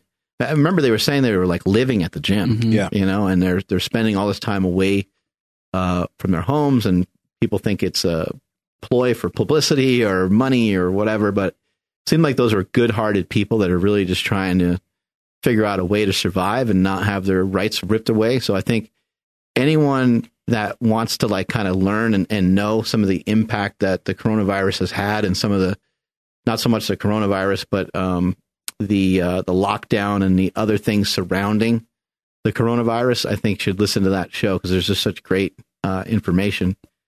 And then Tim Kennedy, he had a lot of great solutions to many different things. We talked about, not that he had a solution for racism, but we talked a lot about systemic racism with him in particular. And he had a lot of great things to say that I think could be effective in fighting against some of that. And he had a lot of great things to say in a wide range of stuff. I mean, if you remember, he talked about his military background. He talked about his fighting background. He talked about education system and how he's really kind of more for some untraditional education, which we're going to see a lot more of that. I think 2020, as I mentioned, is a great year for people to reevaluate. All right, let's reevaluate, how police do stuff. Oh, well, if we're looking into the police, maybe we should look into the fire department because maybe there's things we could do better there. Yeah. There's all these crazy fires here in California. Are there things that we can do that are preventative in advance to prevent those fires? From people I know, I've heard there are things, maybe we need to invest more time, more money into that. I don't know where you get the money from or propose that I know anything about any of that, but these are all things you can reevaluate. Should we reevaluate our education system? I think it's a great time because how long has that education system been intact, and is it really that effective? Who is it really benefiting? My dad used to kind of say, there's like 25% of the people, that are ahead, and there's like another portion of the class that's behind, and maybe there's like a chunk of 20% of the people in the class are getting like a real benefit, and so that doesn't seem to be effective. If you got like 40 kids in a class and, just a handful of them or 10 of them or something like that are getting the main benefit of it. And then all the other kids are either way too far ahead and bored with the class, or the other kids are way too far behind and not getting shit from it because they're just not learning or they don't care whatever the situation is. What are some ways that we can, even with children, I think, children are seen and not heard, but what if you actually heard them, listened to them? And what if somebody in a position to teach said, hey, what do you want to learn? And you said, you're 9 years old. You're like, I want to learn about Minecraft. And you say, all right, cool. We're going to learn about Minecraft. And you take them through some steps of what Minecraft is and how it was created, or you look up, let's see who invented it. Who invented it and why? Oh, look, it's not invented by a major company. It's invented by this guy. Oh, let's look at this guy. Well, you investigate or look into that person and you do a book report on that person. What's wrong? Hey, let's play the game a little bit. Tell me about what you like about it. What's cool about it. And then you also have to explain to the kid, hey, we're not going to play Minecraft all day. We're going to do some other stuff. What else are you interested in? And they might just mention another video game. That's when you got to try to say, hey, do you like football? Like soccer? Do you like to climb ropes, or what do you like to do? What's the name of our Matt Boudreau? Yep, there you go. Yes. Yeah. No. One thing about that was just so shocking was just the agency that they gave those kids. Imagine if all kids were just that's the way that they were taught. They were taught to have independence, to have independent thought, not to think the way everybody else in their classroom thinks or do the same exact things. That was pretty crazy. But one thing about Tim Kennedy, which I think kind of goes back to what we were talking about as far as the environmental effect that the environment has on youth, Tim went into some things there that some people would find fairly uncomfortable. And I think that you just have to listen to the podcast to understand what I'm talking about. But Tim has his views on that, views that I actually agree with. And they're very, I guess, most people would find taboo to talk about. So that's all I'm going to say about that. But Tim has some really good views there. So you guys should check that one out. Yeah. And then the Ian Smith and Frank Trumbetti episode was episode 443. And a common comment that comes in all the time on that episode is people talking about how Ian Smith did kill a young man from drunk driving. And obviously we're not going to, say we're not going to okay that. But the reason why we all know a lot about that is because Ian Smith has come out and done videos on that subject. Numerous videos. So, again, I'm not going to say it's fine. He's admitted that it was his mistake, but I mean, he's owning up to it. He's not trying to ignore it. We didn't talk about it on that episode at all because there was no need to, because we were talking about something else. But for anybody that's stuck on that one thing, I mean, again, about it because he's talked about it. Right.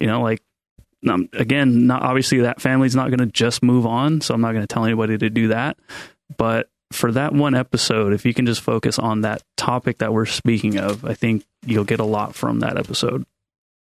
Yeah, those situations are tough because you're like, well, shit, man, is the guy's whole life ruined forever? Well, you could say, well, it should be because he killed somebody. So those situations are really tough. But all you can do is, judge people on how they deal with situations like that. And not in what they say, but in their actions. And it looks like he has good actions today. Again, that's probably not enough for the family that, he ended up, killing the other kid or whatever happened in that situation. I'm not really 100% aware, but those are horrific things. But, it's good to see that he's trying to do something better. It's good to see that he changed. I think he mentioned having some hard times in the past, and maybe alcohol or drugs, maybe those were things that he couldn't defeat at that time. Yeah. And then, so moving on to July was a huge month. We had Flex Wheeler on, was a very emotional podcast episode. Yeah. That was, to this day, we still get so much traction on the short clip that we cut out from that episode. And he ended up being on a bunch of other podcasts and stuff as well. Yeah, this was a huge slingshot. London Real, I think he ended up on, and a couple other ones. Yeah. Bodybuilding Yoda. Man, the amount of, I feel, vulnerability that he had on that episode with, I guess, honestly, the ability that he knew himself when he was younger. He was talking about how confident everybody else thought he was, but he was actually extremely scared the whole time. And the reason why he was acting out so much was to put a face forward. You know what I mean? Just the vulnerability in that episode was something pretty crazy that I didn't expect him to say. a lot of things I didn't expect him to say, but that was a really good one. Yeah. So same month, the Slingshot turned 10. Oh my God. Yeah. 10-year anniversary. It was amazing. On the 13th of that month, we actually had an episode dedicated to that. But yeah, I mean, Mark, 10 years ago, do you see this? Or did you maybe see something, but you just weren't sure? I'll answer it by saying Steve Jobs' quote, where he said, "You can't connect the dots moving forward. You can only do so moving backwards." So it's easy for me to say now, like, yeah, I kind of saw this coming because I connect all the dots very easily of my background and of the things that I've done. It completely adds up and makes a lot of sense. But no, I didn't really know. I've always been like a dreamer, though. I've always thought like big things for myself. That I never really thought were like so large that I wouldn't be able to obtain them. Like I never really thought about being like a millionaire necessarily. And even now I don't think about being like a billionaire, but I wouldn't rule it out of the question. Like I have a lot of other inventions and ideas and creations that I don't know where it will lead me to. I don't have any idea. But I mean, I always had an open mind towards being successful. I always did want to be wealthy. I always wanted to be rich from the time I was a kid. I was pretty fascinated by it from the standpoint of like, that's really cool. You can like, I would love the ability just to go buy whatever I want, kind of like, I think that's pretty neat. Yeah. And I was around a lot of money from seeing my dad. You know, the basement of our garage was converted into, half of it was my dad's tax practice and the other half of it was our weight room. So money and weights kind of always went together because when I would get done lifting, I would go over and like say what's up to my dad. He'd be in between appointments and he'd be like, "Hey, I made $700 today." And he would like show me the money that he made and he would tell me like who he made it from. And a lot of times it was like friends or people that we knew from the church or even family members. And I was like, this is crazy. Like, why are you charging your friends and family members? But you know, he's providing a service. Like it's not free. Right. Mm-hmm. And so, I always just found all that to be really interesting and fascinating. I never really cared a ton about like money and status necessarily, but I did think it was great that as a kid, when I was little, when I was really young, we couldn't afford a lot of things. We couldn't do certain things. And then I saw my dad, you know, being able to climb the ladder in IBM and then later get released from IBM and then pivot off of that and have his own business and do really well with that. And I was able to see us kind of climb back up and be able to kind of have, I mean, within reason, you know, have anything that anyone else on the block had. Mm-hmm. I mean, if we didn't have like a boat or anything like that when I was a kid, but like if we wanted one, we could have had one. My uncle had one. We had weights in our garage. We had a pool. We like, you know, we weren't like, we weren't rich by most standards, but I would say that we were rich because we could, you know, we had Nintendo games and you know what I mean? Like we just had fucking excess shit and tons of food in the fridge and all that. Mm-hmm. Yeah. So in a year, 2020, that, you know, a lot of people like, oh, it's 2020's fault, where businesses did have to, you know, close up shop. Slingshot was able to release the Infinity Loop, the Mammoth Band, Infinity Loop Max, Mammoth Band Max, deadlift slippers, mobility pack, a training backpack, Slingshot briefs, shaker cup, everyday sleeves, a multi-sport belt. We even did a beat the boredom pack that our buddy Matthew Balcom reminded us of, but also the bicep board. And this was the same month that we had Mike Frank on. You know, now friend of, you know, Mark Bell and the podcast. Right. But like, how sick is that? Naming off that list, like I forgot like more than half of them. But like, how cool is that? That's gotta feel amazing, Mark. Yeah, it is. It's great. You know, we have a great team where I don't have to invest as much time in those things anymore. So that works out really well. We can make them faster. Shout out to our boy Tom, who's been working his face off, helping design products, and sometimes some of these have even been collaborative to the point where he'll get his name mentioned in patents and stuff like that. Sick. Which I think is exciting and cool.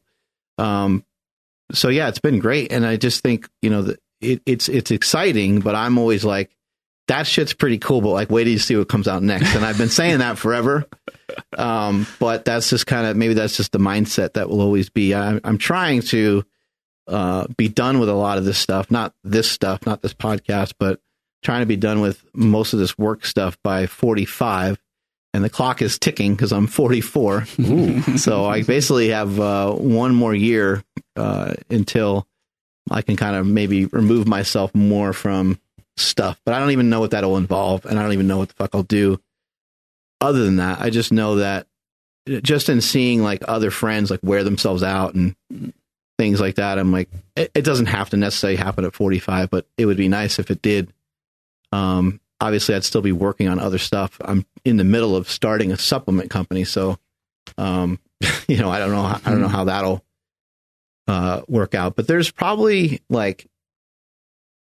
about 4 or 5 more ideas that are pretty big, and then I don't know what will happen after that. I don't know. A lot of these ideas have been like in me forever. They've been with me for a long time. And there hasn't really been anything new. There's some stuff that I haven't talked about that would be new to everybody else. But I think I'll be able to get most of them done within like the next year, or at least the blueprint for all of them. Mm-hmm. Yeah. Yeah. So July was a huge, memorable month for everybody, but that was the month that I announced that I was going to have a baby. Oh my God. Yeah. Congo. Yeah. I haven't told you guys, but we do have a name. Oh shit. Shall I reveal?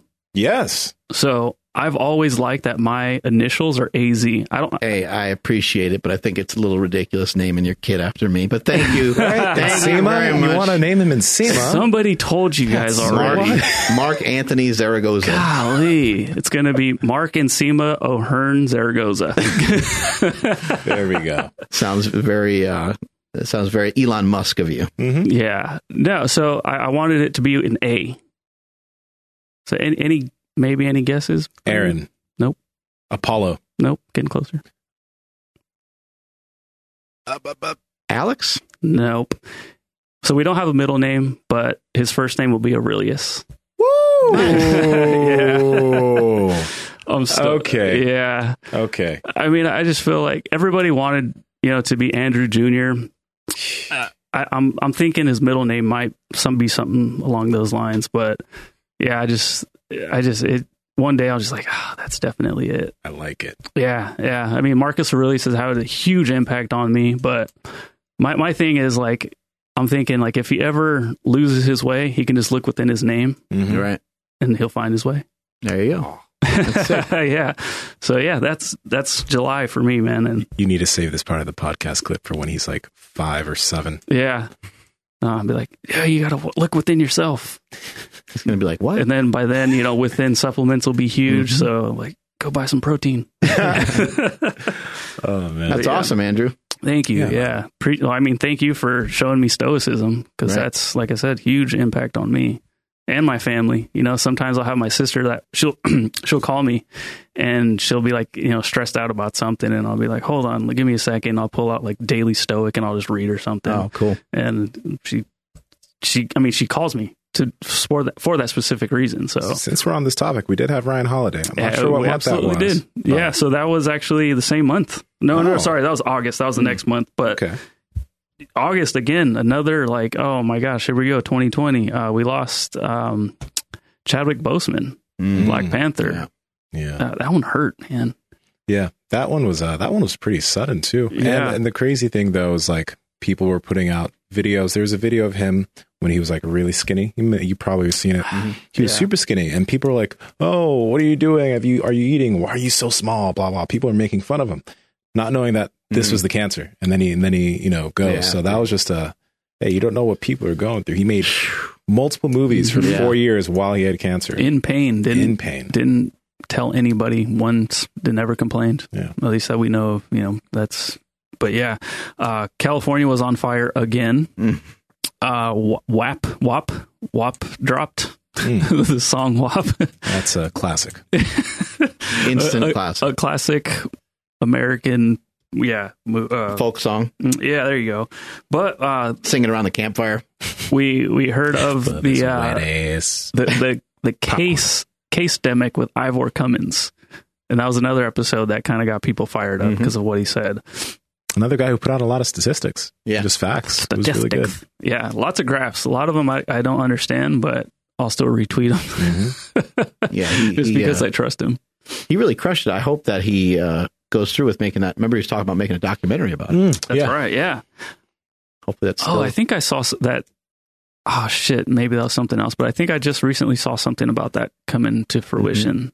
So yeah, hopefully it does work out. Also, just because she was dope, Michaela Peterson was on that same month in August. That was freaking dope. Let's see, what else do we have? Another Saturday School episode, which was really awesome in September, was Mark's hit list. It was his powerlifting hit list. Again, another Saturday School episode that resonated really, really well with a lot of people. All those episodes are really good, but that one was fun. Yeah, we're having fun with that. It was just Mark just explaining how he just wanted to crush everybody in powerlifting and like where that whole competitive edge came from. That was a lot of fun. Yeah. And then, so after not having anybody in studio for a really long time at that point, we had our buddy Mark Lobliner come in, and you guys had the Outright bar live on air. Oh man, that thing's great. That's a really good bar. I would say that and the Hero Bar are the two best bars that you can buy.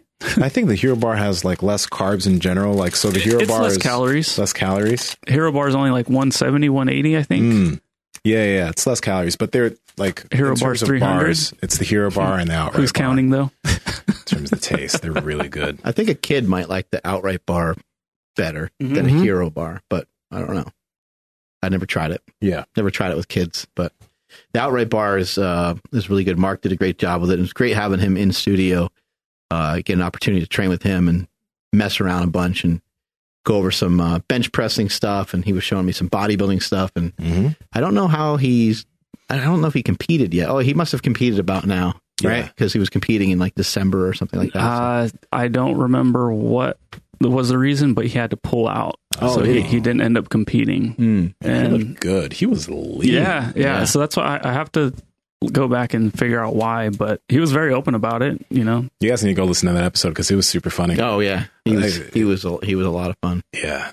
I think we said something in the beginning that was just wrong. So we started off on the wrong right foot. Yeah, it was great. Real quick though, but October was another 2020 year, month, whatever you want to call it. We lost our biggest fan, Mama Bell, Rosemary Bell. And of course, in very Mark Bell fashion, just absolutely, I can't even put it into words, but the day his mom died, he sent a Saturday School episode. Started out, I recorded this the day I lost my mom. It really, really hit me, dude. Because like I got so motivated because I'm like, I was shook, right? And here you are sending this, and I'm like, what the heck? So it made me step my game up. So thank you so much for that. Yeah, as I said, Mama didn't raise no bitch. You know, she did coddle me and she did, love me and smooch me and hug me a bunch, but and she filled me with a lot of confidence. But she also, I think, made me aware of life situations and just being able to handle some of the tough situations in life rather than shying away from them. She couldn't really do that herself, but she knew that was the key.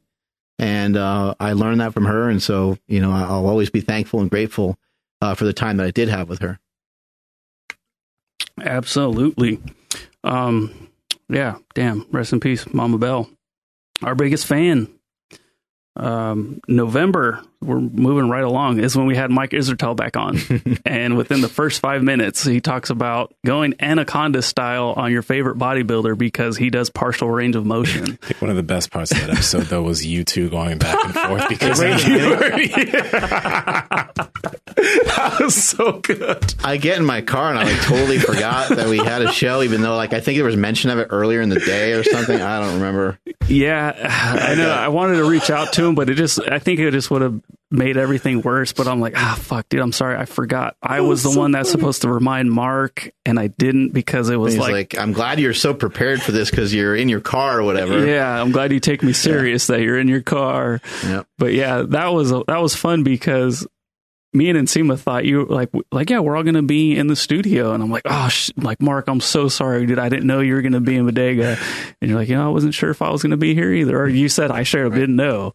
And so that was fun. But that episode was another, just Mike Israetel. If there's somebody that we could ever have like on retainer to have once a month, like, it would definitely be him. Yeah, he's fun. He's really fun. It was still a killer episode. I think Nsima ate 2 bars during the show. Almost. I just didn't want, I was wondering, I'm like, man, you're patient. You took you this long to eat one. Yeah, but I've just been kind of waiting to finish. So yeah, I'll do that now. Another fun episode. What's that, blueberry?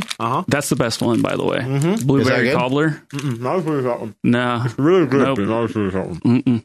I might have to grab blueberry on the way home. Blueberry is the best one. And then that chocolate caramel, or whatever it's called. Pecan. Oh, don't sleep on the peanut butter one, though. There's a peanut butter one? There's a peanut butter hero bar? Yeah. Really? Yeah, no peanut way. butter chocolate hero bar, yeah. That's the best one. I never had it, but that's the best one. You already know. Yeah. Oh, God. I thought you guys had it already. I haven't. No, I didn't know it existed. We got to talk to these hero people. This is news to me. 2020. Thanks a lot. Thanks for nothing. Episode 447, The Social Dilemmas, Tim Kendall. That was another good episode. Mm-hmm. That documentary was great. But what was that, Nsima? I can't hear you. Damn it. Keep going. I want to talk about this. Tim Kendall was awesome. He was the former president of Pinterest, and he was in charge of like getting ad revenue or ads for Facebook. Mm-hmm. Right. Yeah. So he knows a lot about keeping people. Yeah.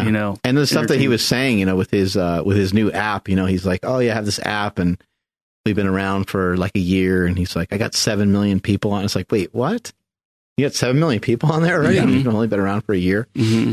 But his app, kind of helps support people to, just not be on social media too much. I think it's an app that has some transparency to it, to where other members of the family or whoever you want to share it with can see how much time that you're spending on there. So someone can kind of look and say, hey, and the whole family can do that with each other. So you can, I guess you can keep yourself accountable by not being on there too much. Yeah. I think, first off, like having him on, but also then seeing that documentary, I think it kind of echoed a lot of the issues that we've been having in 2020 as far as like social interaction. I noticed it in myself and the circles of people that I have on Facebook and friends, like how in an echo chamber every individual is. If like you pay attention to some things on the left, everything that you consume is going to be on the left. If you pay attention to some things on the right, everything you consume is going to be on the right. I even saw it in like when I'd search certain things after a while, all of my recommended stuff and all the things I'd see would be from these individuals that might lean right. And then I'd have to go and actually search for things on the other side to get a different perspective. So I think that podcast definitely helped highlight a lot of things of why we're having such crazy issues as a society this year. Yeah. Why there's like such a huge deviation between sides, like, and it's funny because like, we talk about PS5 and Xbox usually off air, but like, I didn't even really know the console wars was a war. It's toxic, but like I've always had a PlayStation, so I've never paid attention to anything Xbox. Yeah, and then you just dropped and became a peasant. Yeah, it's all good. Next subject. I'm sorry. I'm joking. Pony, please. It's called Xbots. I know. I'm joking. But it's so funny because I'll follow like a bunch of like Xbox accounts on Twitter, and like now that's all I see is like people shitting on PlayStation. Yeah, and I'm like, you guys are. Like, that it's also a dope system, too. I don't really get it, but it'll all be solved because I got an Oculus. That shit's amazing. Andy told me about how he's been watching some VR pornography. And I told him, blowing your mind? I told him, don't do it because it's like apps, it's going to suck you in. But this man, he doesn't listen. You are a terrible liar. It's so funny. I'm telling Nsima about this Oculus, and that's the first thing that comes up. And I'm like, I've already decided no porn will be on this device. Good. Because I just don't want to crack that door I open. think Mark is like, how did we get here? Because he's just been watching. For reals. All right. Innoculous is the VR glasses. Yes. So sick, dude. Yes, it is. I'll bring it in one day. I don't think I knew you could watch porn on there. I thought it was just like a video game. We've thing. spoken about or this is it just the internet? a long time ago. No, I know. If it has a screen, there's going to be porn on it. Oh, okay. It doesn't matter. Yeah, they make everything for porn. Pretty much. It might have been the thing that advanced it, because when I put this thing on for like the first 3 seconds, I knew that. All right. It should. So speaking of porn, there we go. So like when you have these phones, right? You got these like new phones, right? And the phone can send, like the new phone, the iPhone 12 can take like these crazy fucking videos, right? But you can't really do anything with them. You can't really send them to anybody. How come the porn sites are the only ones that have shit figured out? Like you can watch that shit in 720p if you want. If you want it quick and easy, you can watch it in a different format.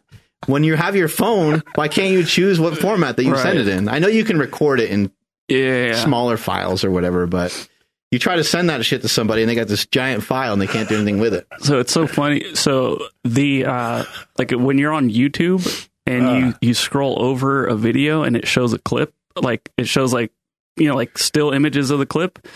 I remember seeing a tweet from I think it was Pornhub. They're like, "Hey, where did you guys get that feature from?" Because it was theirs. Yeah, they got so much money that. But it's like, yeah, why is the porn industry the leading like thing in media? Like it shouldn't, but it is. It really is. It's always pushing forward, taking over, literally, Always. and back and pushing forward again, back and forth, over and over. Yeah. In December, Mike Tyson came back. That was a fun event. That was awesome. Yeah, we had Blake the Beast McKernan on from who was part of the card. Yep. So Sacktown boy, that was cool having him on. But Mike Tyson coming back was sick because we all just want to see him fight someone else. Right. That's how I, in my opinion, that's how I know that it was that he still has it. You know, so that was freaking. That was cool. Who else? Bickman. Yeah, I was gonna say more recently we had Benjamin Bickman on. Dude, that episode. Such a good episode. That's the one. Okay, everyone, you need to go listen to that one too. If you've been wondering about insulin resistance and it's always just been something that's a little bit too difficult to understand, that's an episode to listen to because he made it very easy to understand. Yeah. Digestible. Yeah. Very. And then even making it even more digestible, I have like some clips coming out that have been coming out. We have another one, short, like little Power Bite style clip from that episode dropping tomorrow at 9 a.m. or today, depending on what time you're listening to this. But yeah, that and then today's podcast. It's been one hell of a year, guys. It's been amazing. We're finishing up. We've got like a couple more days here in this month. Yeah. Just I don't know, 2 days, right? Give or take. I usually don't know what day it is. 31 days or 30 days? 29? 31. Okay, so we have 2 days. Yeah, 2 days. Yeah, something like that. But yeah, so we're looking at over 5.5 million downloads this year. That's awesome, man. From that was the year before. Yeah, like 3.7. Nice. So we keep growing. We're heading upward. Yeah. And I don't want to like harp on COVID and all that stuff because we podcasted damn near every single day. But those first 2 months before everything really hit, I mean, we shot out the gate like fucking just like a bat out of hell. And then, you know, people stopped commuting and the podcast did take a hit. I'm not going to act like we didn't. Downloads kind of that first month were like, what's going on? And then eventually we started getting the hang of things. You know, I never did full remote podcasts before this year. So there was a learning curve, but then people started paying attention. People started submitting, you know, comments saying like, thank you guys for being the only thing that's on, you know, like we made it through. We lifted through it. Right. But with the podcast. Yeah. And if people want to, you know, something to listen to, that's not talking, you know, constantly about negative bullshit like the news is, right? Come listen to our show. We have a more positive message and we're just trying to help people move forward. Yeah. And we didn't shy away from rough topics. Yeah. Right? You know, like I said, we had Batar on, but we had Daryl Davis on, you know, whatever the hell was going on. I don't want to say like, oh, we just talked about what everyone else was talking about. But when it comes to like other fitness related podcasts, we were talking about everything else that everyone else wasn't. You know, nobody wanted to touch some of those topics and we did.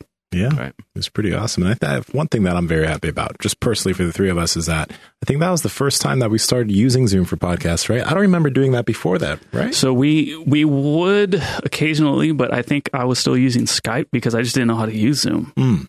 Yeah, but I mean, it was the first time that just like we did that from different places. Sorry, absolutely. Yeah, from different places. Full remote podcast. That was the first time. And that's dope. Like we can, if ever there's a time that we just, for some reason, we just can't make it here, we can do exactly. that. It's pretty awesome. Yeah, and got options. And listening to other podcasts that were still trying to figure it out, I was like, oh my gosh, like we sound better. Like the podcast sounds better, and somebody that only pays attention to that on this side of the table, I'm like sick. Like I'm happy that we were able to figure out a way how to make it work. Yeah. 2021, we'll get a whole new podcast setup. Hell yeah. Probably in like April or something. I'm not sure. We'll see. There's really no rush. We just want to get one done. So we're excited, but so we got that coming. And then, hopefully in 2021, we can get, more great guests, not to sell ourselves short, but we also had a lot of great episodes this year. So maybe Andrew, maybe in the show notes, you can put a couple that you think were the most beneficial to people. But go back and, really listen to some of these episodes. There's so much great information in them. You're going to get a lot of nutrition. You get a lot of training through some of the stuff from Mike Israetel, Stan Efferding, even Eddie Hall, and even Hapthor Bjornsson and some of those guys. I mean, we have some of the strongest people. We have some of the best talented people in specific fields on the show. And we personally don't see huge difference between running the show ourselves versus having guests on.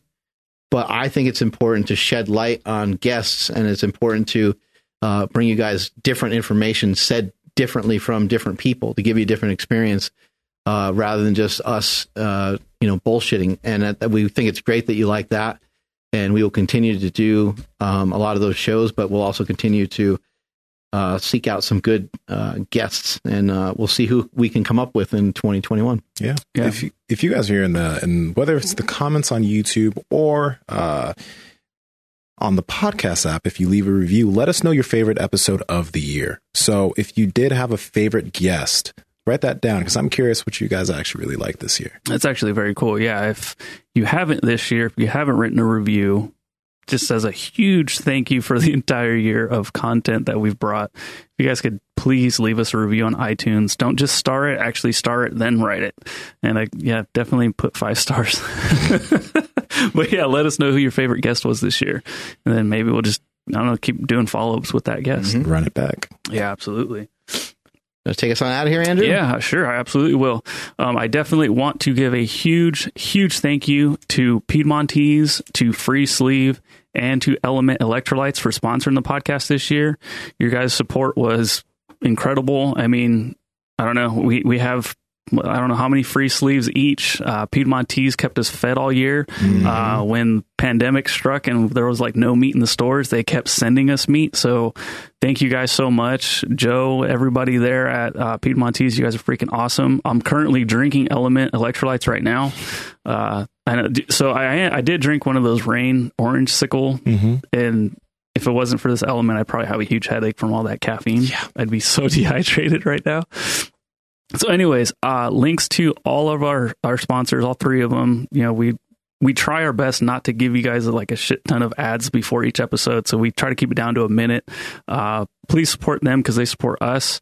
Also because they're just freaking great companies, great products. We're not going to bring you some BS that we actually don't use and we don't believe in. Mm-hmm. So all links to those will be down in the YouTube and Facebook description, as well as the podcast show notes. Please make sure to follow the podcast at Mark Bell's Power Project on Instagram, at MB Power Project on Twitter. Please subscribe right here to YouTube. We're so close to 50,000 subscribers. I would love to hit that by the end of the year. So if you're not subscribed, like the 70% of you that are just watching without subscribing, just hit that subscribe button. At least just, whatever, just do it. My Instagram is at I am Andrew Z. And if you want to talk about VR gaming and Xbox and all that good stuff and make fun of the ponies, it's at I am Andrew Z on Twitter as well. And Nsima. At Nsima Inyang on Instagram and YouTube, and Nsima Yin Yang on Twitter. Mark? At Mark Smelly Bell. Strength is never weakness. Weakness never strength. Catch you all later. Bye.